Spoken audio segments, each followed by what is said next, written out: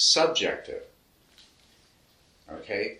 So that all of your interpretation has to do with you. How does what you're paying attention to impact on you? What can you do with it? Or what should you do? Or so forth. The other mode in which you can pay attention to something is very objective, where there's still the subject-object duality, but it polarizes and the knower becomes very separate from the known. But this is still both attention. So whenever there's attention, there's very much this subject-object duality a part of it. Whether everything is being interpreted very subjectively or whether the mind's making the separation and it becomes very objective, there is no mistaking. You think about it when you pay attention to something, you're conscious of something. Who's conscious? Well, I, whoever that is, me. There's this knower. I know that thing. And so I'm either entangling myself with it because I'm concerned about what its implications are for my future well-being and happiness, etc., or else I'm objectifying it and creating the separation. But there's always that duality. Now let's turn to the other mode of knowing, awareness, the distributed knowing. Most of the time, not always, but most of the time, even when you're paying attention to something, there is simultaneously an awareness of the context, an awareness of your body, some degree or another of awareness of your mind, mental state, mood, so forth, awareness of other things, processes, activities that are going on around you, aware of where you are. There's an awareness, right now there's an awareness of how you came to be here, right? There's an awareness of why you're here. There's a lot of background present in this awareness, which gives whatever you're paying attention to its context.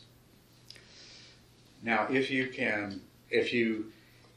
examine that way of knowing, what you'll notice is there's much, much less processing taking place.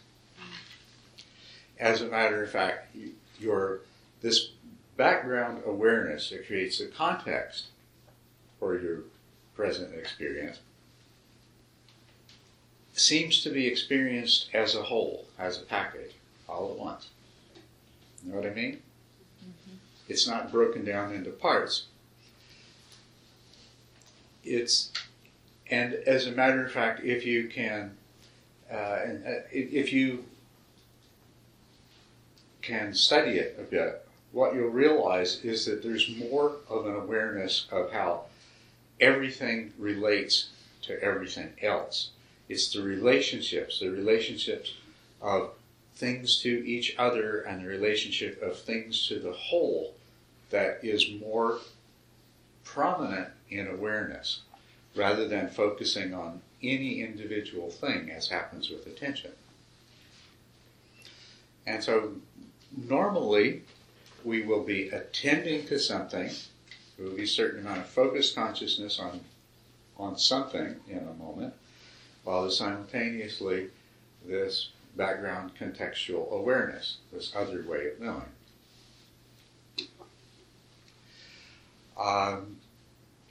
This awareness has a function. It alerts attention to something that is unusual or important or seems to require more attention, right? So things pop out of awareness and attention goes to them. And as soon as attention goes to something that has popped out, it gets processed in this way I discussed and evaluated, which may lead to it immediately being let go of, or it may lead to a continuation of the focus of attention on it. And then there are times when whatever attention has been focused on doesn't seem so important anymore. And so it's as though attention spontaneously begins to browse the field of awareness to see whether there's something else out there that's more interesting and useful to pay attention to, right? Okay. When we become Mindfulness is when both of these functions are working the way they should.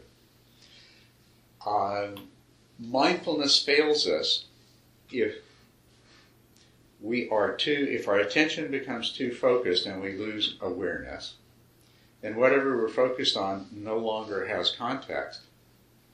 Not only that, things may come up that should be attended to, but they're not.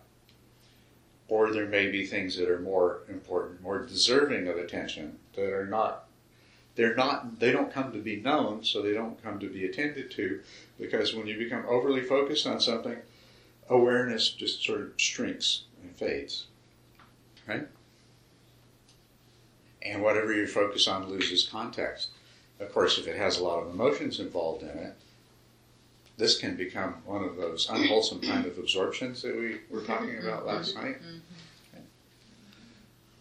And that's exactly what happens when you start becoming too focused on the pain in your ankle and you lose awareness of the pleasantness in the rest of your body, or the calm that was in your mind before you started worrying about if this pain in your ankle is going to become so bad in 10 minutes that you can't stand it. Right? So you lose the options, you lose the discrimination, you lose the discernment that allows you to use attention most effectively when you become overly focused. Attention plays an important role. It allows you to know and evaluate and understand something more deeply and more intensely. But when you get sucked too strongly into focused attention, you lose awareness, you lose contact, you lose perspective. And this is something that we all experience all the time. This is what happens in meditation when you become overly focused on one thing and you forget that you're meditating. And then your mind, your attention will move from that to something else. And then your attention will move from the second thing to the third thing. But you've lost the context. You forgot what you were doing. When you're meditating, it's awareness of what you're doing that you lose when you forget. Right? So to succeed in meditating, you have to have mindfulness in the sense that there is both focused attention, but it's in balance with awareness. Because in what you rely on in meditation is this awareness to alert you when you're not doing what you intended to do, when something is happening in your mind. I say you're not doing. Even that is not very good terminology, because a lot of what's happening in your mind, there is no intention and doing, there's no self behind it. It's happening. When your mind goes to something else, it's something that happened. You didn't do it. The you that is a doer is pretty much limited. There's that intention to meditate, and when it comes back into the present, then at that point there becomes possibility of the doing in a sense of letting go of the distraction and coming back to the meditation object. So awareness lets you know what is happening in the mind, so that you can do whatever is appropriate. So when we talk about mindfulness, as we were last night, the most important aspect of mindfulness for us to cultivate is the awareness of what is actually happening in our mind. The sati sampajana, the introspective awareness. This is most important in all of the times of our lives, not just when we're meditating, but in all of the times of our lives. And if we become too focused, then we will lose the ability to do what it is that we intended to do, because we lose the awareness, and then we don't know when the situation has changed. I, the knower, don't realize when what's happening in my mind is something different than what I originally intended. That's the distinction. It's not that I don't know what I am doing, because if I was doing it, I would probably know it. But it's happening, and because I wasn't I wasn't aware of what was happening, I have no ability to respond to it appropriately. So, okay, so let me hear a little bit from you about this. Does this make sense to you? Any questions?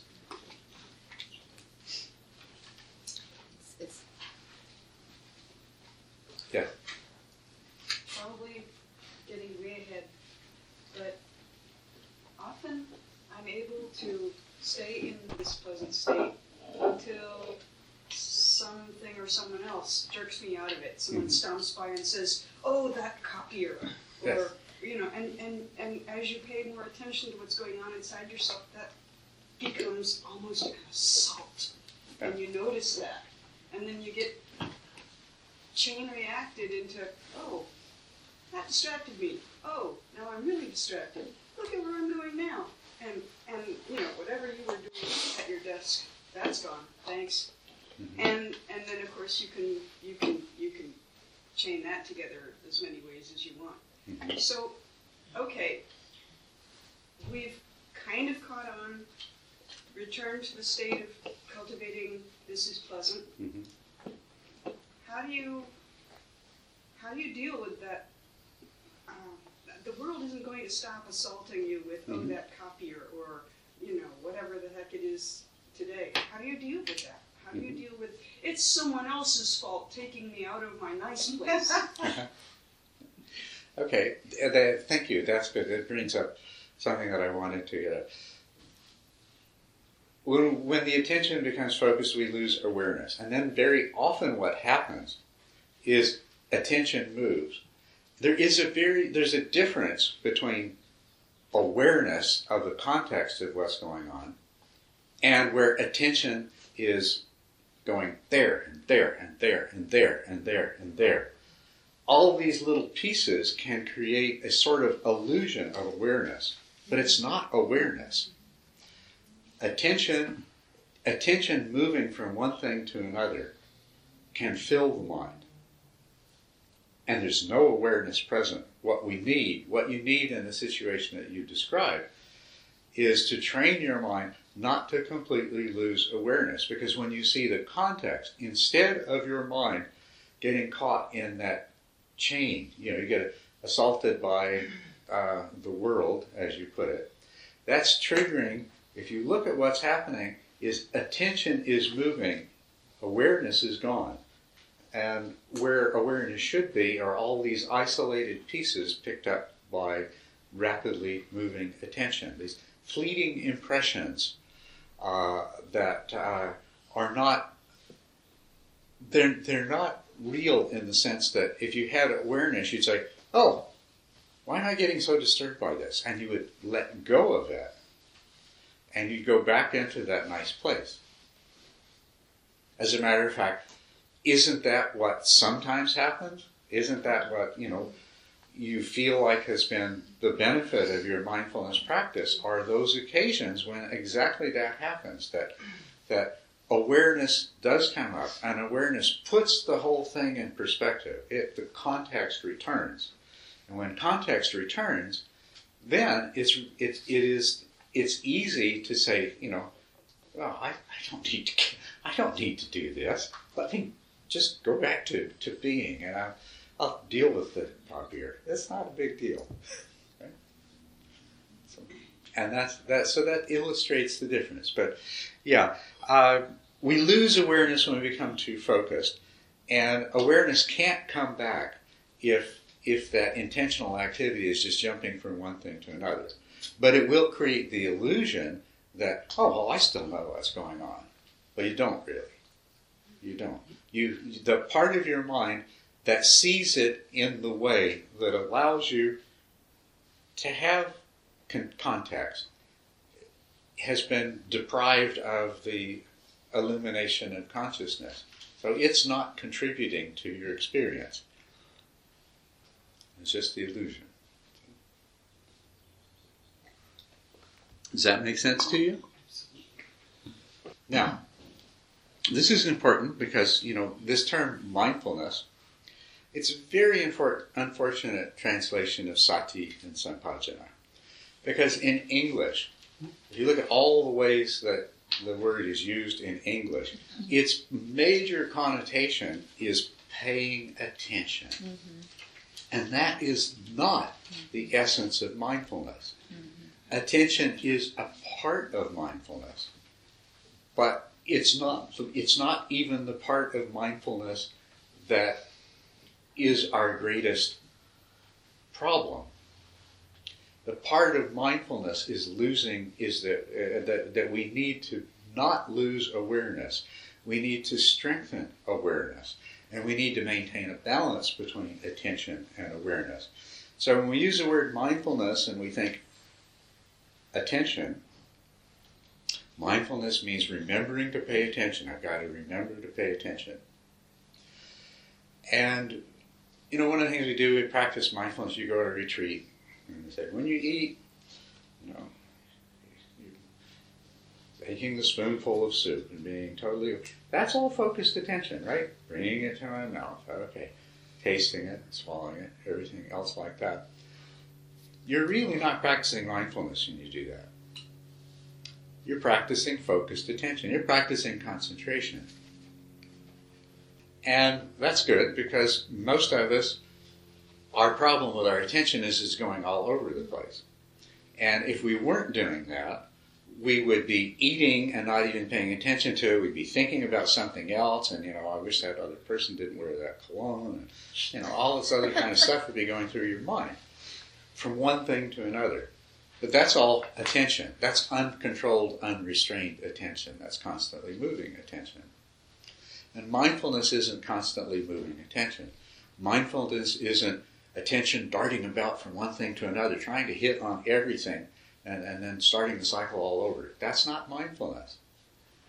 Mindfulness is placing attention somewhere, not having all of your consciousness sucked into that focus of attention, so that you're attending, but at the same time, it's within this larger contextual awareness.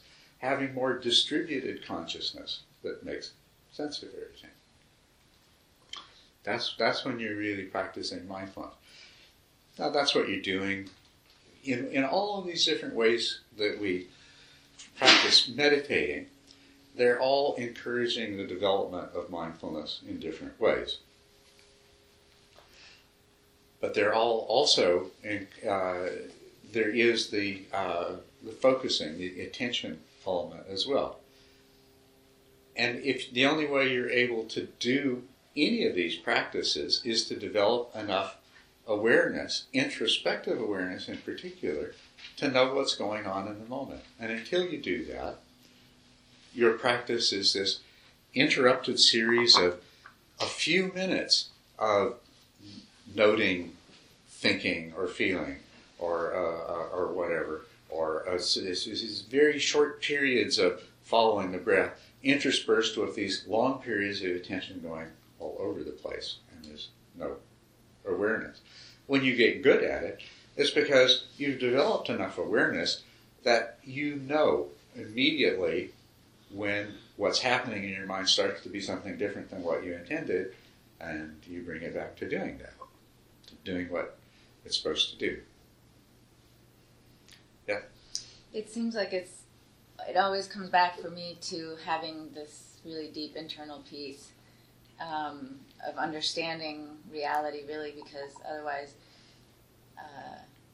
the attention does dart all over the place. I mean, I think what was coming up for me was thinking that I grew up in a really chaotic environment, and so I learned to be constantly aware of everything, or I thought, looking back, when I was a young adult, looking back at my childhood, I thought I was aware of a lot of things at once. I had to be aware of everybody's emotional state, what might fall apart, what might happen, who might, do what everything at the same time. But now looking at it, maybe it was attention, darting all over the place. But it's one thing to be also, aware of everything that's happening around you and be constantly able to have a sense of everything or you think everything at once, then what's happening in your mind, the awareness of what's happening,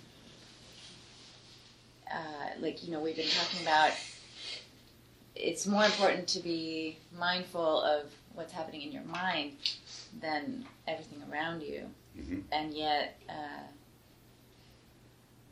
you kind of have to have both. And so I always come back to, since we live in such a chaotic society and world right now, it just always comes back for me to that, finding that peace of understanding reality. And if it's like, if I can't, but then you have to meditate to get that. So, so I keep coming back to, I have to meditate more. But for me, it's just wanting so much to reach that, more than a split second of that understanding, that I feel like I see glimpses of it and I feel it, but I can't hold on to it. And so it's like, but I have but the glimpse of it is enough for me to want to have it all the time, so that it's with me all the time in the chaos. Because that, to me, would be able to have that internal peace, to have the awareness. Mm-hmm. I really like your metaphor of the light, the focused light, and the spotlight versus the floodlight. The floodlight, because to me it's like awareness is not really like fractioning attention, but it's kind of like relaxing it. Yeah. And to have that, you have to have that peace, and to have that peace, you have to understand reality. Yes. And you can't have that until you relax. And right. it's like a difficult thing to do in our society that's so chaotic. Mm-hmm. With our attention, and you're expected to be so good at concentrating and focusing on your task. To be good at your job, you have to be so focused and so okay, I can do this, but there's all this chaos, so you have, we're all ADD, and all the kids have to take Ritalin, and it's like it's a hard world to get that peace, and so it's nice to be able to retreat, but how do you really hold on to it? I guess meditate every day. I'm talking to myself. Well, sorry guys. What's that? There's a couple of important points that you brought up for us, and one of them earlier on is it's important to be aware of what's out there, but it's also important to be aware of what's in the mind, and vice versa. I just leap ahead here. At some point, you realize they're both the same thing. Right? Yeah. So that the only way you can really be aware of what's out there in an effective way is to be aware of what's going on in the mind. With perspective, so that you don't get sucked in. Yeah. Yeah. And that's where awareness is, what I'm calling awareness, is much more fundamental than attention. And it's much more powerful, and it has a lot of more unconscious roots. So there is unconscious awareness or subconscious awareness, and then there is what I've been talking about, which is conscious awareness. That's that small part of awareness that does register in our consciousness. And then superimposed on all of that is this little spotlight of attention. But the awareness that I've been talking about is rooted in a lot of subconscious and unconscious mental processing. So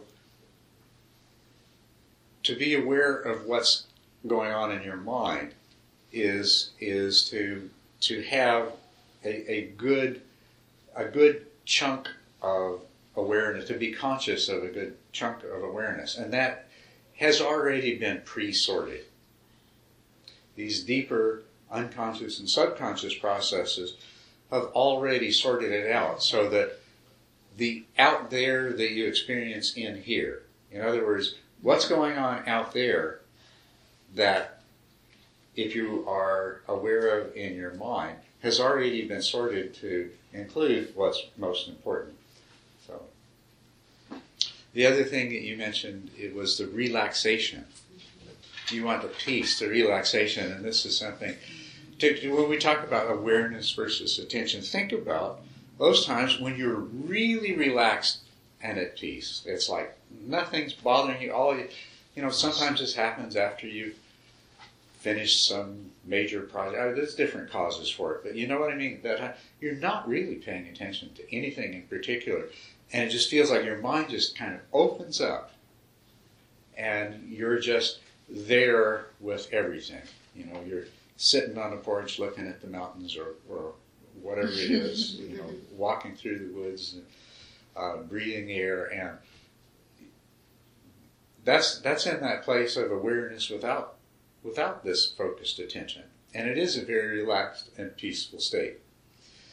And to the greater degree that you bring awareness into balance with your focused attention, that's going to be part of the background and context of the way you deal with things.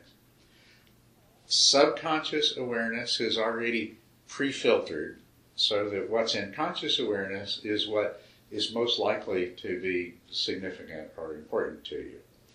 And then, if you can pay attention to whatever in there seems to be, whatever in there is most important, without losing awareness, then it's pretty sure that whatever you focus your attention on will be what's most important. Because conscious awareness gives you this larger picture, this context. And if you're focusing on something that isn't important, like being upset about the photocopier, awareness allows you to be aware, to be aware. Awareness allows you to be aware of the fact that this is creating an unpleasant mental state. It's not helping anything. It's not solving any problems. And then you can let go of that, and you can shift your attention to something else, which may be solving the problem, rather than being caught up in the negative aspects of the problem and the bad feelings about the problem and so forth. You experience more peacefulness. And so bring this back down to meditation, developing awareness and actually coming into a state of flow, which will allow you to enter jhanas. You're meditating, and you're cultivating this introspective awareness of what's going on in your mind, and you are doing this simple task of meditating. And your attention is focused on one thing, and this is really important, because if your attention is moving around, it's really hard to experience awareness when attention's moving. When attention is still, then you can then you can experience awareness. And I find a visual example of this is very, very good, because you can right now focus on one particular thing. You know, for example, you could focus on my teacup and hold your eyes there and allow yourself to become aware of everything else around here. And you can hold a large visual awareness while your eyes are still. And that's very much like when you stabilize attention, then you can experience that larger contextual awareness as the background to it. It's much harder to do that when your eyes are moving. And it's much easier to miss something important if your eyes are darting around from one thing to another. As a matter of fact, have you ever dropped something on the floor? And you're looking, and you're looking, and you're looking. Your eyes are darting from one focal point to another, and you can't find it. And then you sort of back up, and you just, oh, there it is. Ever had that experience? Your mind works exactly the same way. You know, it's in a way, it's amazing how similar our visual system is to our cognitive system. And I think it's the intuitive awareness of that why we use the word, oh, I see, you know, well, I mean, I understand. Or I'm watching the breath. Well, your eyes are closed. You're not watching the breath. You're observing the breath. You're knowing the breath. You're experiencing the breath. But there are a lot of very great similarities between what happens visually and what happens in the cognitive systems of the mind. And this is a really good illustration of it. In order to develop awareness, just like developing peripheral vision, to do it effectively, you need to gain some control over the movement of the eyes, and likewise you need to gain some control over the movement of attention. which doesn't mean that attention can't move, because it can. But you need to stop attention from moving until you can come to this place of being able to sustain this larger awareness, especially this introspective awareness of what's happening in the mind itself. And that's where this whole method, if we look at sequentially, the development of samatha and then the practice of the jhanas, that's what it's doing. We start out, we sit down, and we're trying to, the first thing we try to do is to steady our attention, to stabilize our attention. Because we really can't do anything else until we've done that. When we first sit down, what happens, we may not recognize it immediately, but we do after we've meditated a little while, is that we have a meditation object, and that's what we want to pay attention to. So anything else that's present is a potential distraction, right? So the world is divided up into two categories, meditation object and distractions, right?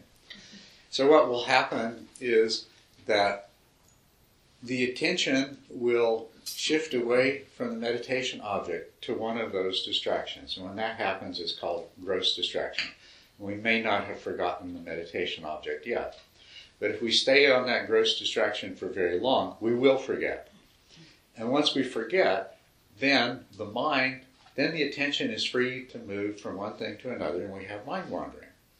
So the sequence of what happens is we place our attention on something, gross distraction occurs, followed by forgetting, followed by mind wandering, and then followed by remembering and bringing the attention back. In the development of samatha, we work through this process from the other direction. We say, okay, first let's try to deal with mind wandering. And you do that. The first stage is developing a practice. Second stage is really working to overcome mind wandering. So the periods of mind wandering become short. And then in the third stage, we work on forgetting. You overcome forgetting. And then in the fourth stage, you never lose awareness of the meditation object, but other things displace it. You have gross distraction, so you're aware of two things at once. In the fourth stage, you work on overcoming gross distraction. Once you get through the fourth stage, then now you have some attentional stability. There's still a lot of other stuff in your mind, but it stays in the background, and you're aware of it in the background. But your attention can stay focused on your meditation object. Now, in the process of doing this, how you got here was by developing awareness, exercising awareness, practicing awareness, because you had to be aware when your mind was moving away from the meditation object so that you could bring it back. Because if you weren't, until you started becoming aware of things like that, till you got to the place of being aware of what's happening in your mind, there's really nothing you could do to correct for it. But whenever that awareness was present, then you could do something. And then you could have that victory. Then, okay. Right? And you bring it back. As your awareness develops, this becomes easier and easier to do, and it becomes a more and more continuous process.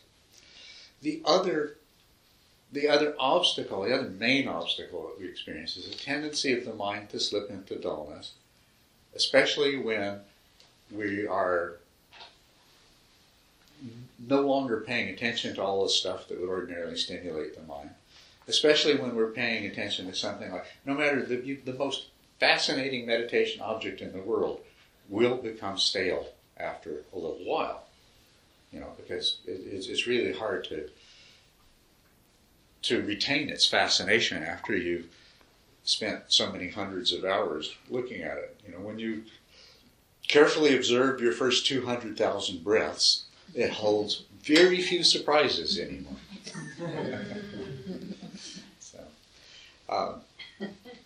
So there's a tendency to slip into dullness. The fifth stage, you work on overcoming dullness. When you come to the sixth stage, you have stability of attention, and you've trained your mind not to slip into dullness. And that's the first point at which we can begin practicing jhanas. At the sixth stage of the 10 stages of samatha, you can start to practice jhana. And if we look at the jhanas themselves, what are these jhanas anyway? We keep saying it in plural. Well, there are basically 4 of them. Often you'll see that there are 8, but it turns out that the latter 4 are really variations on the 4th. So there's basically 4 jhanas. They're called the 4-form jhanas.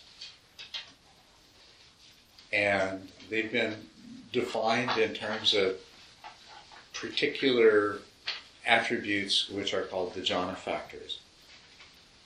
So the first jhana is an absorption in which there is directed and sustained attention while there is awareness of the mental state of joy and feelings of pleasure and happiness. Piti. Piti is the mental state of joy. Sukha is feelings of pleasure, bodily pleasure, and mental happiness. And directed and sustained attention, vitaka and vichara. So there are these 4 jhana factors that are definitive of the first meditative absorption. Does everybody have a handout? Does everybody have a handout? Okay. No. Anybody that doesn't? I failed. Oh, okay. Let's get handouts for those that don't. Do you want hard, Nancy? Sure.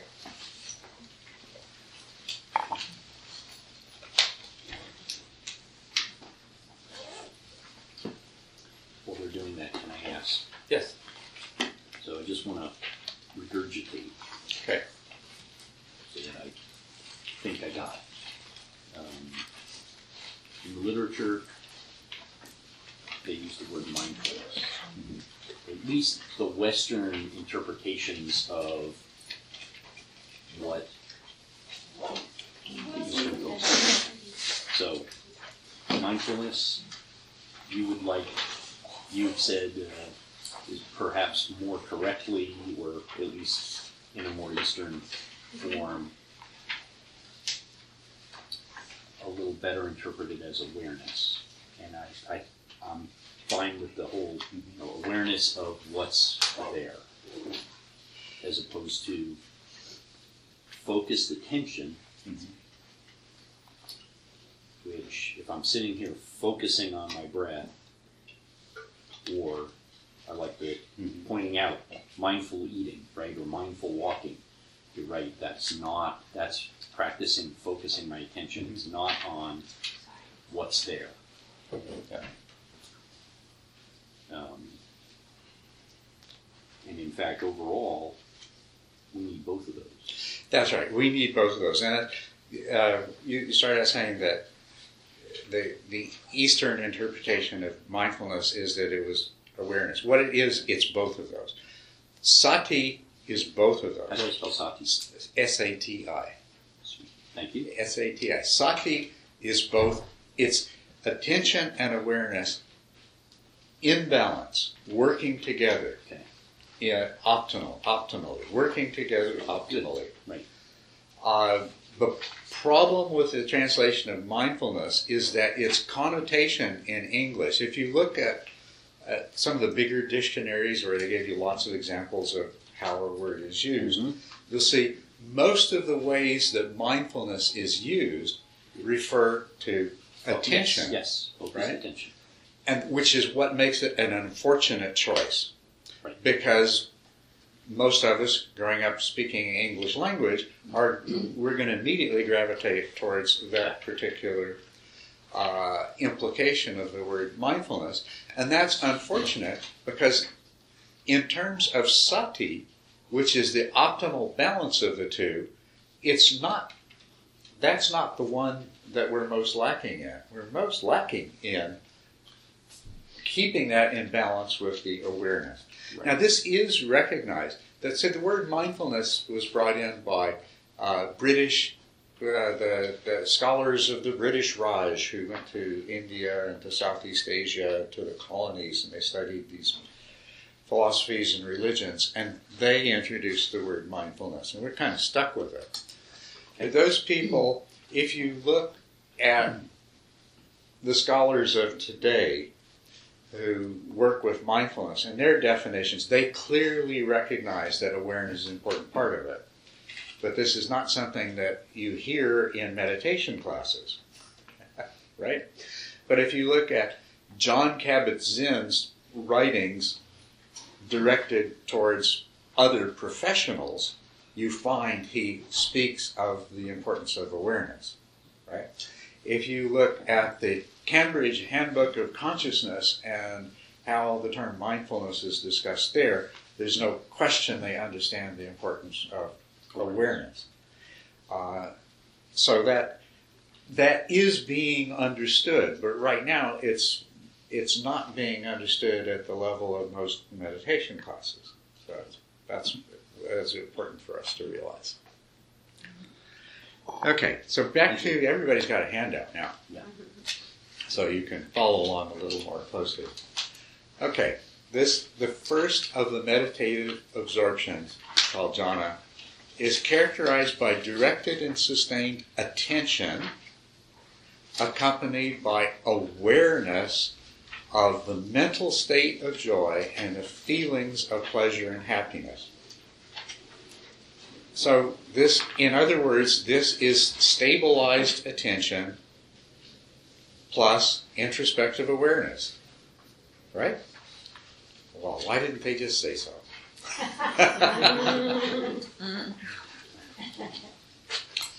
And at the sixth stage, you have enough stability of attention and you have enough introspective awareness, because you have to develop the introspective awareness in stages 2, 3, 4, and 5 to get to the sixth stage.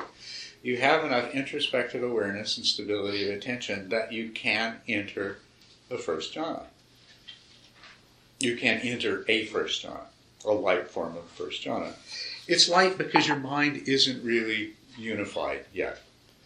And you've had to sort of, rather than spontaneously arising meditative joy that just kind of floods your body and mind, you've had to cultivate it in the way I've been discussing. You have to make yourself notice what's good and pleasant when you're not meditating, and then you sit down and meditate and you notice how good it feels to sit here and how nice it is when my mind is peaceful, and how good it makes me feel when I'm able to just do the practice, and breath after breath after breath, I just follow it and stay with it. So you cultivate those things. And so then you have enough to enter a jhana from the first stage. But it's fairly light because the mind's not strongly unified. Joy isn't really strongly developed. As a matter of fact, if you enter, this is what I call the ultralight jhana. If you enter jhana with the 6 stages access, you are going to, even in the first jhana, there will still be thoughts taking place. Thoughts like, oh, well, yeah, I guess, yeah, this is what they're talking about. I mean, you can't think too much or it'll bump you out of the jhana. But you'll have thoughts. They will be there. You know, there will be a kind of, maybe not so verbal thoughts, but some kind of, that kind of processing take place. But you'll recognize that you've entered into a different mental state. And what's different about this mental state is that your directed and sustained attention has caused a really strong coalition of all the different mental processes. And so now there is this unification of mind, that's the one jhana factor that's present in all of the jhanas. Most of the descriptions of the jhanas, it's not typically mentioned because it's always there. Unification of mind. You use a directed and sustained attention to bring about a sufficient degree of unification of mind to experience this mental state. And it is a mental state where the mind is now settled, focused, functioning coherently. And you'll recognize it's like, wow, okay. And you'll recognize that, well, I've had this experience before. I've had this experience when doing my favorite hobby and I'm just totally in it, and everything else disappears. I don't think about anything else. I don't worry about anything else. In other words, the flow experience that Csikszentmihalyi talks about. So you recognize that, this is a state of mind that my mind's always been capable of, and I've always entered into. Every now and then I've been lucky enough to enter into when I do certain kinds of things. What's different about it is that through meditation you've entered into it by doing nothing other than training your mind. It's not dependent upon some particular activity. To the study I mentioned earlier, people are most fully present, they're most in a flow state when they're having sex. Okay, so this means that you can enter an absorption through mental training. It's not dependent on external activity. It's not like sex or other things like this. It's completely internally generated. And the important thing about it is you can learn to do it at any time. I mean, at first, you work your way up to it, you enter the jhana, and you manage to be in this state of flow in meditation for a short period of time, and then you pop out, and then you'll have to get all the conditions right again so that you can go back into it. But it's different in that you're not dependent upon some set of external circumstances. It's all internally generated. And it is just the beginning of what the possibilities are. Now, to enter into the first jhana of the ultralight type, and that's what we're going to try to do first. The way this is done is that your directed and sustained attention must have an object that requires so much of your conscious bandwidth that it lends itself to absorption. It lends itself to everything else disappearing from your mind. And so the way we do that is really simple. If you've been meditating using the sensations of your breath, when you get to the 5th and 6th stages, you will be introduced to a practice that's called experiencing the whole body with the breath. In the sutras where the Buddha discusses meditation, well, you'll find over and over again the sequence, that gone to the forest, to the root of a tree, to an empty hut, he sits down, sits down, crosses his legs, his back straight, places his mindfulness before him, and mindfully he breathes in, mindfully he breathes out. When he breathes in a long breath, he knows he breathes in a long breath. When he breathes out a long breath, he knows he breathes out a long breath. When he breathes in a short breath, he knows it. When he breathes out a short breath, he knows it. And then comes the lines. Experiencing the whole body, he breathes in. Experiencing the whole body, he breathes out. Thus he trains himself. This is the practice of experiencing the whole body with the breath. And this is what you can do if you experience the whole body with the breath. It takes all of your conscious capacity. There's no room anymore left for other thoughts and sensations and worries about this and that. It lends itself to the degree of focus, of directed and sustained attention that allows you to enter jhana. And so that's what we're going to try to do first. We're going to try to get you calm, relaxed, try to let you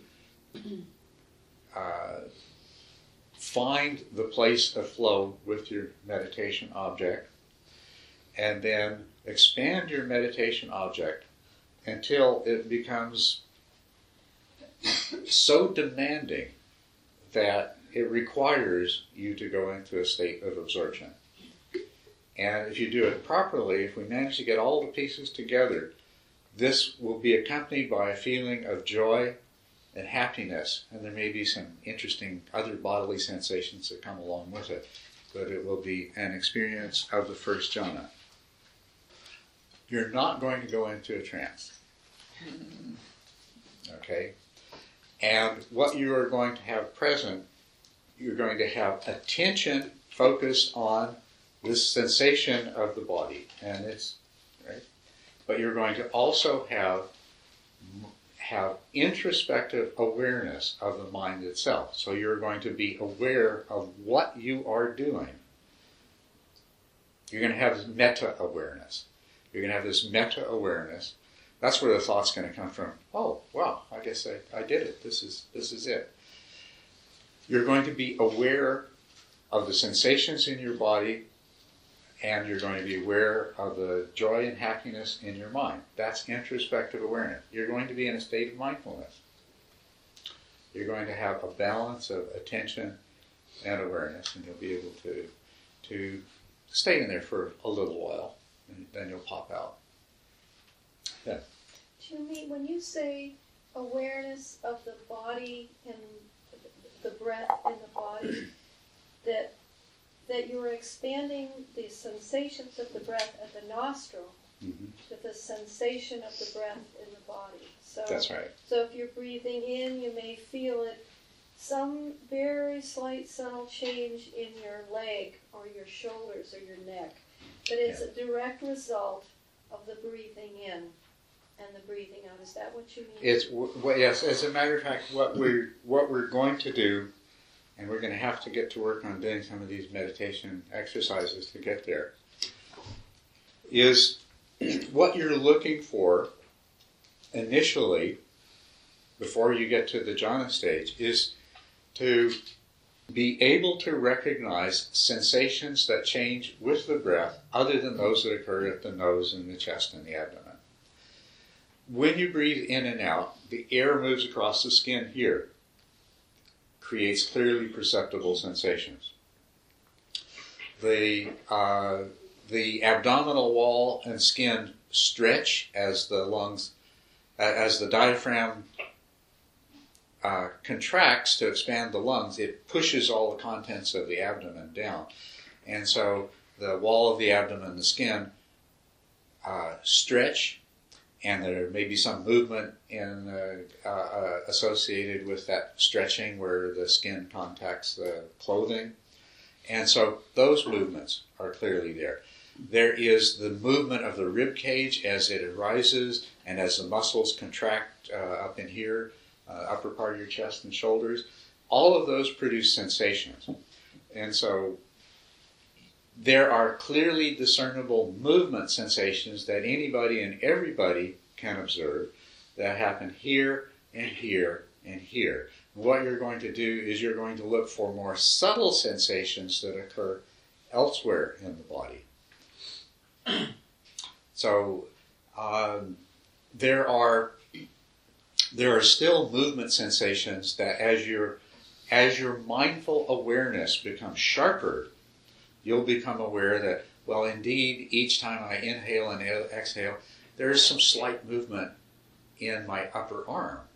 And there's some slight movement around the area of my hips.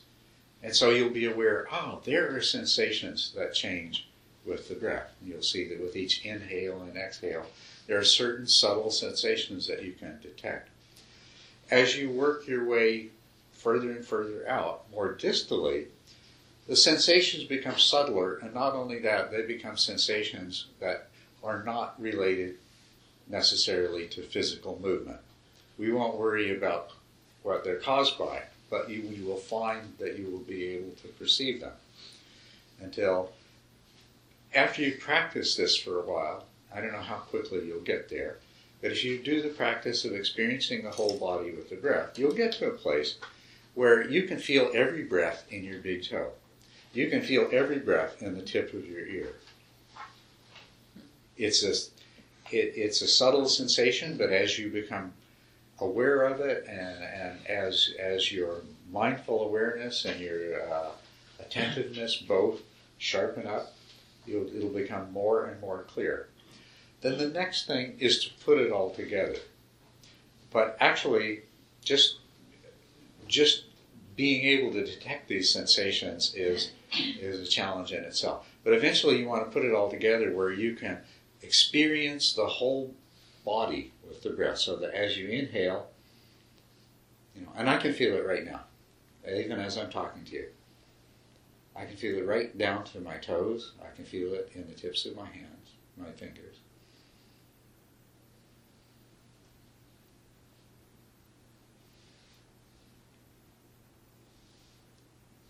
I can experience the whole body with the breath even while I'm sitting here with my eyes open and looking at you. So I don't know how soon you can do that, but I hope it's really soon. This is something that fully occupies your mind. And it's satisfying and it's exciting. It's very conducive to a flow experience, which becomes the first jhana. So you're aware of you're aware of the sensations in your body. At the same time, you can't.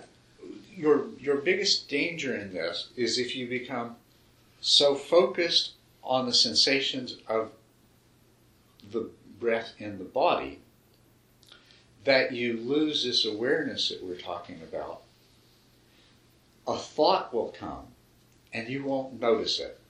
And the thought will move in and become so big that after a while, you're just thinking the thought. You're no longer experiencing the body with the breath. So that's, you have to stay in that place of while your attention is focused on these sensations in the body, that you continue to be aware of what is happening. In other words, there needs to be this ongoing awareness that, yes, I'm still aware of the sensations in the body. A thought came and it went, but you didn't chase after it. A sound came and it went, but the mind stayed on the sensations of the body. You know that these things happen. You know it through awareness. You know it not through attention. You know it not through focusing your attention on these things, but rather that immediate awareness to just these things. This is what's happening, moment to moment. So you have to have that. Now, if you have that, then you will truly be in the jhana. You will be aware of the mental state of happiness and the feelings. Okay. Yes. I'm curious, when you're talking about the whole body of the breath, or experiencing the whole body, there's in meditation, you'll have tension releases and things like that, tingles that are not so much the subtle mechanical movement of the breath, but just from the relaxation response. I mean, sometimes I get a flutter in a tight muscle back here. Is that included in That's included in that. That's included in it. And those will actually become quite strong and quite pronounced. As you develop the state of meditative joy called piti involves a whole lot of other things other than joy, including a lot of strange sensations in the body, and they'll become very strong. And as a matter of fact, in a part of this process, as you become aware of these subtle sensations of the breath in the body, you'll become aware of energy currents and vibratory phenomena, things like that. So that is definitely a part of it. Your approach to this, you're not trying to discriminate, well, is this a part of it or not? Is this something I should be aware of, or is this something I should not be aware of? Don't do that at all. If you are aware of it, it's there. That's all. You just be aware of what is there. Okay? Don't judge it. Don't attach to it. Just let it be, and let that awareness grow and increase. Yes. So in this state, are we also to stay aware of what's happening outside of us, or no? Is this more of a that's a very good question. What you're going to notice is that as you begin to try to perform an attentional task that requires so much of your consciousness capacity, you're going to progressively cease to be aware of more and more of anything outside of that. And that is the idea of it as an absorption, is that external sounds, feelings, things like that will penetrate less and less often. Because there's really, you just don't have the capacity left over to notice those things. Yeah. And instead, all of your awareness is going to have more to do with your mental state. Your attention is focused on these sensations in the body, and your awareness is of your mental state. And so everything else, all of your consciousness is used up. So you have none left over for these other things. That is what I find. But I thought since last night you mentioned about practicing the jhanas with mindfulness, I was thinking that meant maintaining a greater awareness, and I'm not there. Sometimes I feel like I can get a little more. Okay, no, it doesn't, and that's good. Let me explain that, and then I know some of you need to stretch and go to the washroom, but let me just explain something there. What the jhanas are doing is they are deliberately, they're saying the whole realm of sensation, that's the first thing that we're going to let go of. Now in this ultralight jhana, we don't do that in the first jhana. As a matter of fact, throughout the ultralight jhanas, there continues to be awareness of bodily sensation. But in the ultralight jhana, we are letting go of other kinds of sensations. The eyes are closed, but even visual imagery ceases to be, the thoughts that take visual form, there's no room for them. Sounds, things like that. In the deeper jhanas, when you enter the first jhana, there is a complete withdrawal of the mind from the senses. So that's the idea is that you deliberately eliminate the whole sensory aspect. The mindfulness component is entirely introspective awareness. It's entirely mindfulness of the mind. And also, there was a question last night about satipatthana, the 4 applications of mindfulness and how they relate to this. So I can tie that together at this point. In these ultralight jhanas, you have awareness and attention of the body. You have awareness and the attention is on the body, but you also have awareness of the feelings of happiness and pleasure, which is the second application of mindfulness. You have awareness of the mental state of joy and of the unification of mind, both of which are a part of the third application of mindfulness, which is mindfulness Chittanupassana, which is mindfulness of mental states. So while you're doing this, you're actually practicing the foundations of mindfulness. But in the higher jhanas, in order to really go deeply into the mind itself and to understand the nature of the mind itself, the first thing that you discard is sensory awareness. You just let go of that.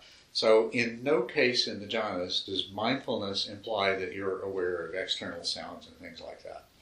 As a matter of fact, those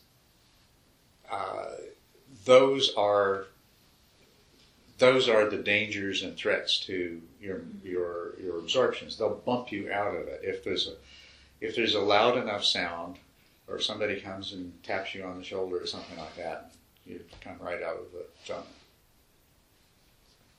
Yeah.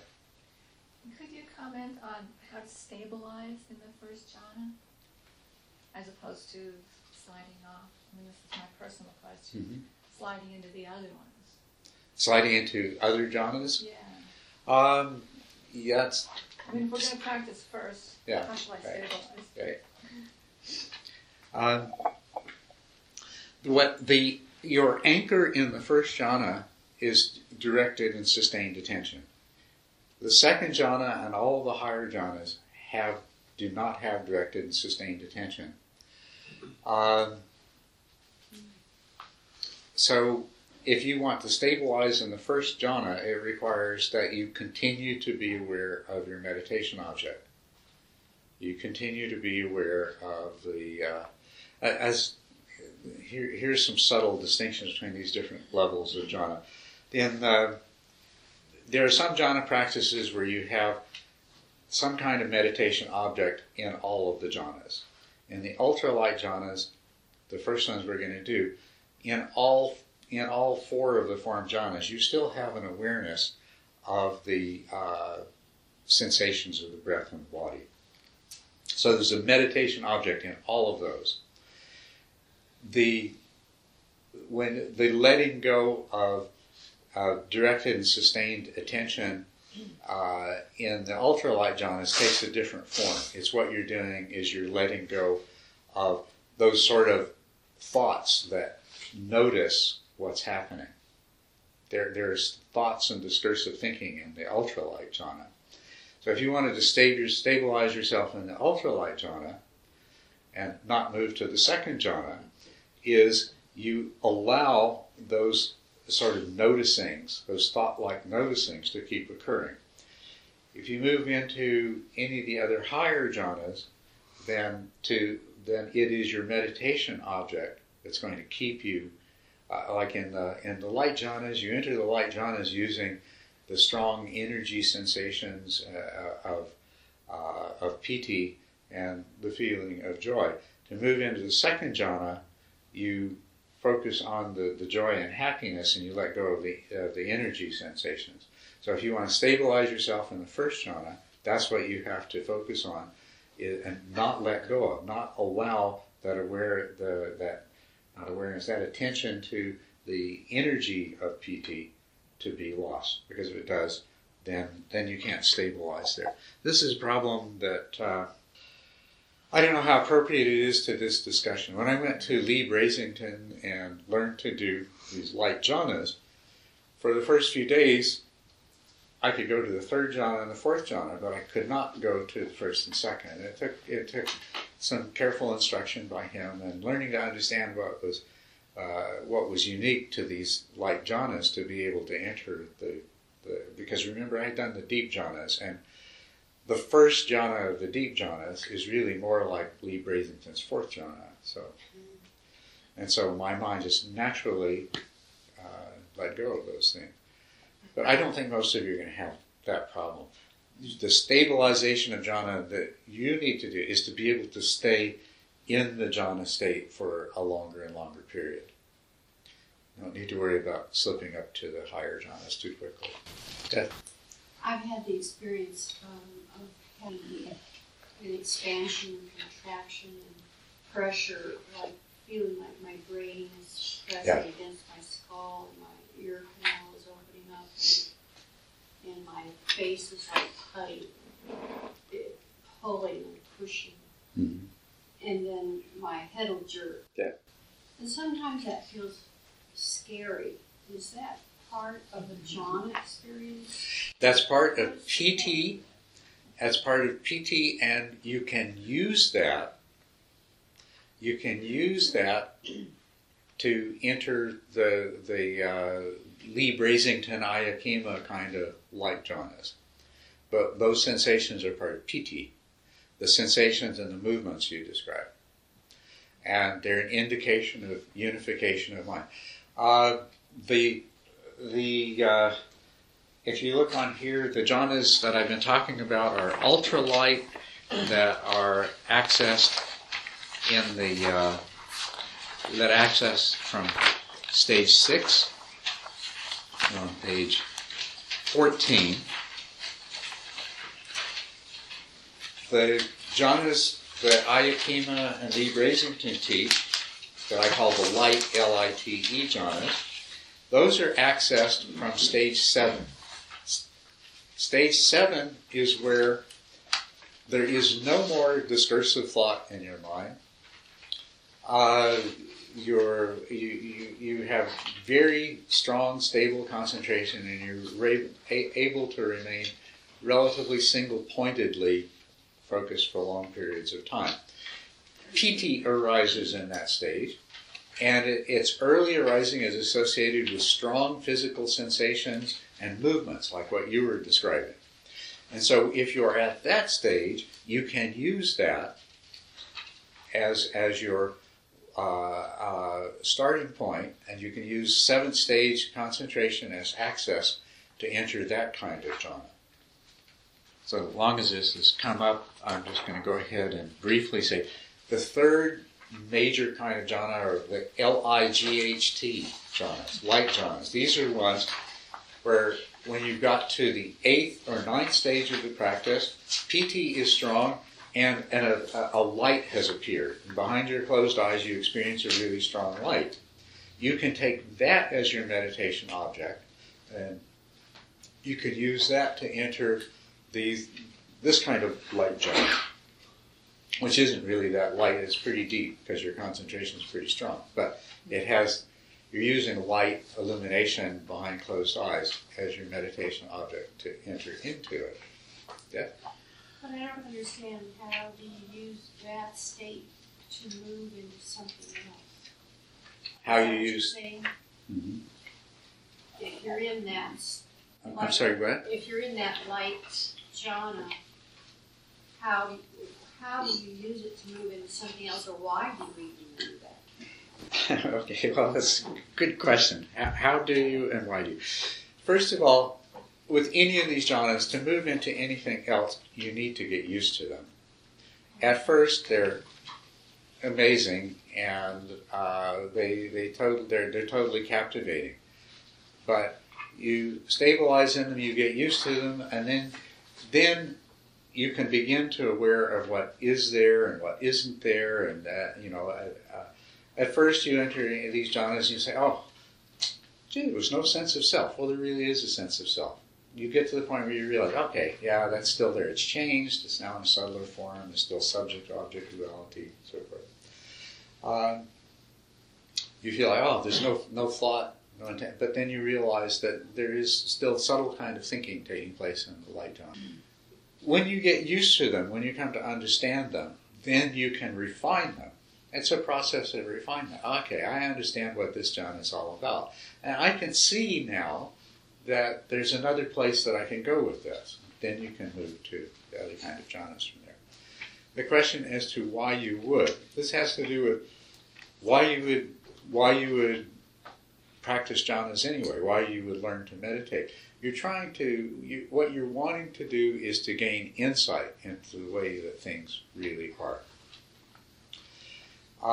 It's a big step to let go of all of the sensory input, because basically your life has been dominated by sensation. And it's a big step to just move into that place of just the mind itself. But then there are all these further refinements possible, and each refinement brings with it a deepening understanding and insight. So that's why you would do that. They're very pleasant, and some people will suggest, oh, if you do jhana practice, it's going to be so pleasant that you'll never want to do anything else.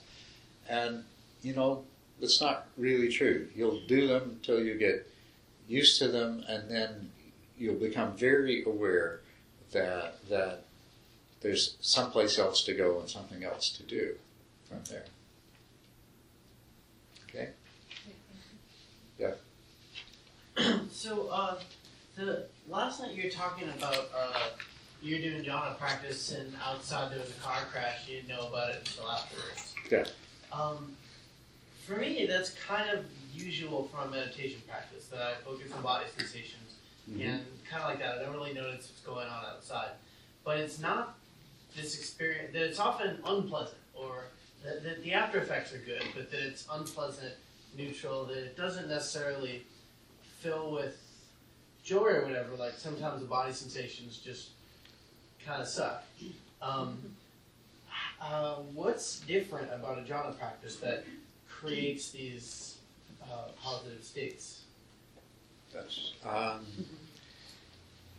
didn't quite follow that whole thing. I heard what you said at the end, but I didn't see how it related to what you said it's at the like, beginning. I guess my question is, what's the difference between these jhana practices that you're describing, where the absorption becomes with, by focusing on the body, you become absorbed in a joyful way, versus focusing on the body, you become simply absorbed on what's happening in the body, which may or may not be joyful?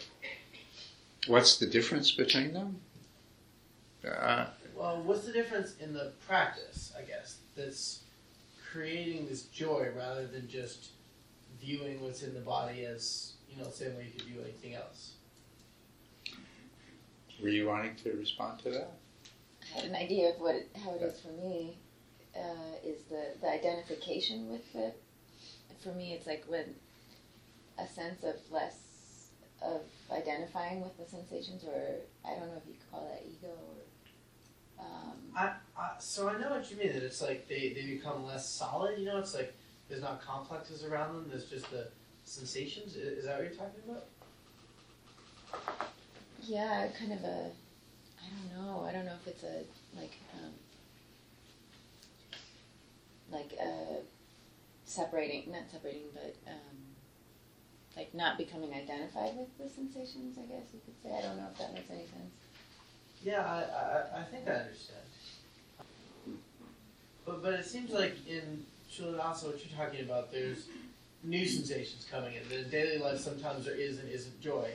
And in this observation, in this style, this piti and sukha comes in, right? Well, specifically what happens, the sequence is that the unification of mind gives rise to piti, which is a joyful state.